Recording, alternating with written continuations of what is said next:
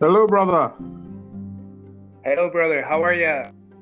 I'm very good. Carlos here from Venezuela. How are Hello, you, brother? Carlos. Welcome to Bible Underground. Hello, everyone. I have my very good friend Thank you. and brother.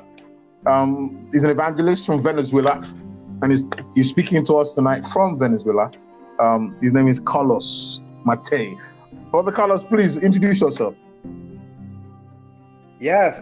So my name is Carlos Omatei.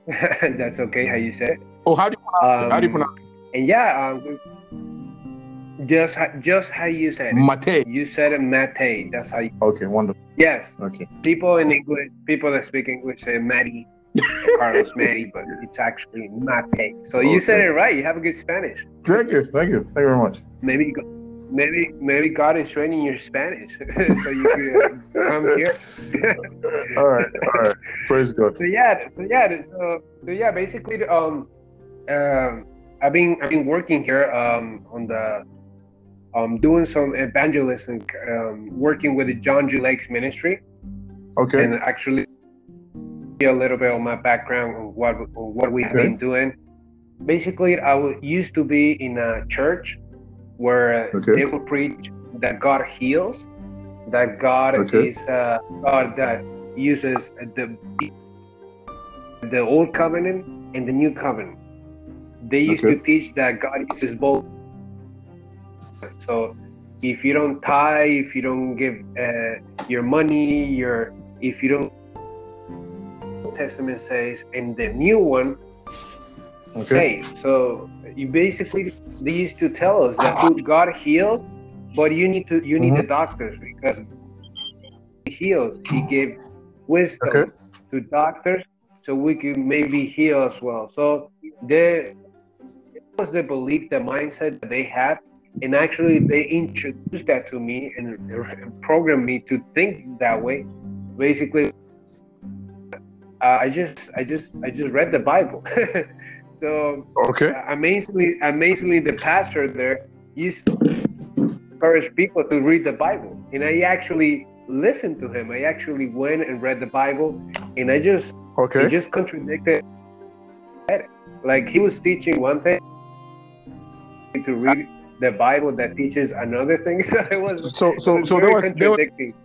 They were saying that God heals, but He uses medical science. He uses hospitals, right? Yes. He was also saying that in order for you to be saved, you have to be tithing, etc. Then you're saved. So he was just mixing up everything. Wow. Yes, it was a mixed up. It was like it's like Venezuelan people said. There is a saying that we say all the time. It's like, don't mix lemonade with I don't know, Coca-Cola. Like it's either Coca-Cola or lemonade. Like you need to choose, man. Like this is exactly what happened there. So I basically didn't go and read the Bible. It's like, oh my God, I'm gonna judge this guy. No, I just read it and say, okay, so what if I believe what the Bible says and not religious leaders? Like if I take the Bible and just put it into practice and just do it, just like that. And people would criticize me. You can't do that because you need guidance from the Spirit. I'm like, but the Spirit told me in John 14, verse 15, He said, if you love me, you will keep my commandments. Like that means that word keep, you would observe my commandments. And like that's what I did. I used my eyes to observe the Gospels. I started reading them. I started reading from Matthew, and once I got to chapter 5 of Matthew, I found the Sermon of the Mountain. So I literally imposed in myself to literally obey every little thing that Jesus said. And once I started, so you took you took the teaching of Jesus literally, just like that. You chose to be a follower. You chose to be a follower of Jesus. You chose to follow His teachings. Wonderful.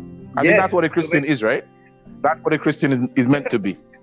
All right, Yes, go on. because Go on. I was actually confused because people in church, and I would read something different in the Bible. So basically, I remember this one time I was with a Wow.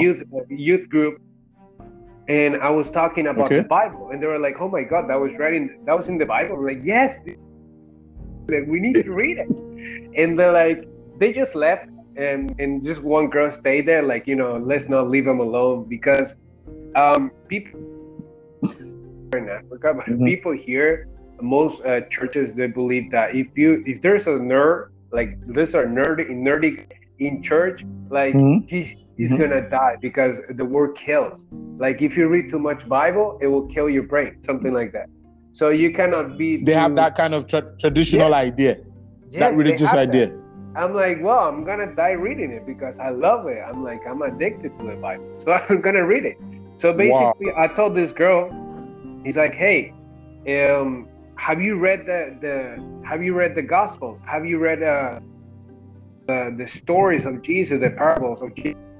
And she said, no. I'm like, why? And she's like, because the Lord hasn't told me to do it. The Spirit hasn't led me to read the Gospel. What are you What? talking about? The God, like Jesus said, if you love me, you will observe. You will. You will. Like, are you willing? And she stood up and she just left me talking alone. So I realized that if I wanted, I was about to gain a lot of enemies, a lot of people that, because believe it or not, are following Jesus. I found out like half of my church. Yeah. And I'm not saying that in a like a sarcastic way. I'm saying literally, like half of my churches hated Jesus, starting from the pastor. That's the true Jesus.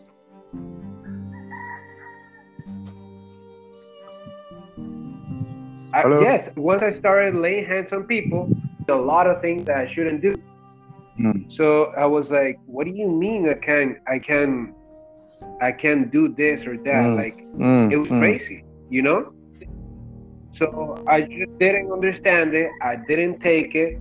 So I didn't go rebellious. This is one advice I would give those who are listening. If you find out your pastor is not preaching the word of God, don't go and like, I'm gonna make a rebellion out of this. Don't go and start like, it's great. Like, yeah, just humbly, just either you walk away from that place from the big door, or you just stay there and try to talk to the pastor. And if he doesn't agree with the word of God, leave. If he does agree, stay. But don't go in arguments like who wins, who's the best theologian. Like that will never works. And that's what happened to me. I did what I found best to do, and I just left. I just say, you know what? I don't agree with you guys. I love you. Here's my number. Call me whenever you want, but I'm not gonna keep you guys. I'm gonna go by myself. And obviously, they start calling me a devil, and I felt really bad. Because, well, hold on. You chose to follow the word of God. You chose to observe the teachings of Jesus Christ, and it set you at variance with your church members. Yes, literally, for example, wait, I'm calling the whole Sermon of the Mountain. Okay, I'm listening. Yeah, I memorized the whole Sermon of the Mountain, and I literally start practicing. For example, I started, for example, where it says, if you have mercy, you will receive mercy, in chapter 5. I was like, so I need to get mercy. I need mercy. Like, where can I? So I started waiting for people to fail me, and I just started giving mercy. So God just put me in a bossy position. I used to work in a company, and the main boss of the company came to me, to my booth, and he said, you know what? We want you to be the new boss of this company. I'm gonna go on a vacation, and you take my place. I'm like, what? I'm like, okay, cool. Wow. So I just started being a boss, a leader, and there were a lot of people that just wouldn't do the work. So being merciful, it with you being a boss. So I just, I didn't care. Yeah. I just wanted to practice. So people are started doing some bad things in the job, and I just came up to them, talked to them, and urgently told them, like, please change. I don't want to fire you. Like, you imagine being a boss like that? I understand, and you're being kind. So, Yeah. That's amazing. That's amazing. Yeah. So I just started gaining a lot of friendships, a lot of people, good people, good friends, people that didn't start believing in God because of the way I treated them as being a boss. Like your witness. Yes, I started witnessing. So I just realized, like, at first it was a little bit slow. I didn't see results. So I just started forgiving. If someone would curse me, I would bless them. Literally, I would tell them, like, okay, so I hope you go. If they tell me I'll do it well, I say, you know what? I believe you could do it much better.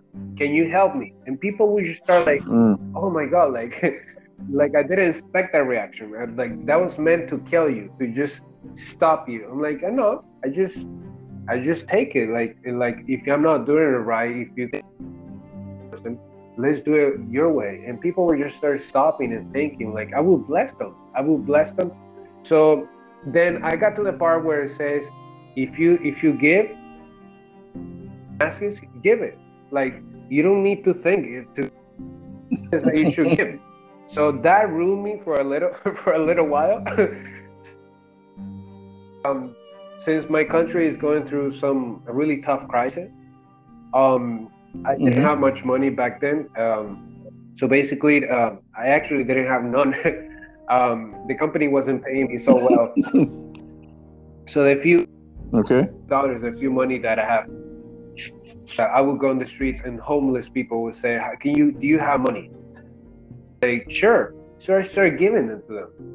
In like 3 months, the homeless from the city, they were chasing me. Like, they were waiting me at the train stop, just to get down and just ask for it. And they're like, wait, hold on. Carlos, this is radical. So wait, this is life. You went on an adventure to obey the teachings of Jesus Christ, and it totally transformed your life, and also transformed the lives of other people. Yeah, I think this is the radical. This is the radical life we're all called to now. Yes, this is it. I just, Christianity. Some people think Christianity is boring. It's not. It's not actually. It's an adventure. Of this journey, and I read. Have you heard of Leonardo Ravenhill? It's a pastor. Why Revival Paris? The book? Yes, I think. Leonard Raven.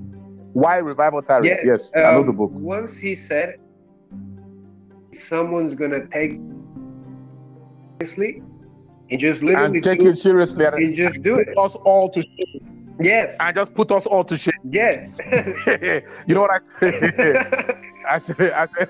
In fact, I put up that quote several times on social media, and I say, I'm that one. I am that one. So who will take hold of the Bible, believe what it says, do it, and put everybody to shame. Yes. Hallelujah. So, I'm listening, bro. I'm listening. Something that people must listen. I've never, and please don't come to me and prophesy after what I'm saying. Literally, no ever prophesied over my life. I've seen a lot of people that had prophetic ministry, and no one has ever said, you know what, you're gonna be this and this and this and that, and this is what the Lord is gonna do to you. I never had that. So I always ask the Lord, like, why do you always send prophets to the church and to wherever I am? And they always prophesy to me. They're not believing, but they didn't ever prophesy to me. So I just always ask the Lord, why didn't you do that? And there was a purpose for that, because the best leader, the engaged in church, were the people that had a prophecy over them, that someone came and prophesied over them. And I just find You that have a point I there. just had that. I just find that a little bit of if self-interest, self-ego. Like they were doing God's work just to fulfill Carlos, prophecy. man, you're really speaking. You know, just to add something, I made a video today, a short video, and I was talking about my history as a Christian. And I talked about when I first became a Christian, right? You know, we were not trained to submit to the word of God. We're not trained to study or research the Bible and to do the Bible. Our training was all about obeying the pastor. Whatever revelation, idea, perspective, or whatever thing the pastor and the leaders prophesy, that's what we must follow. Do you understand? So it caused me a great problem in my faith. I find that my faith was a roller coaster faith. I found that everything was about the church leadership, the church assembly, but not about my life, you know. So after a while, you know, a couple of people spoke to me, and I decided to start, you know, reading the Bible. And when I started reading the Bible, I just discovered so much that, wow, this is the life. Just like what you're saying. Because we are trained, because I mean, I came from a Pentecostal charismatic background. We are trained to follow the pastor and not Jesus. I'm being sincere. We're not trained to study. You understand? We're trained to follow the pastor, never question what the pastor says or what the pastor does. Listen, pastors are facilitators. They're to serve.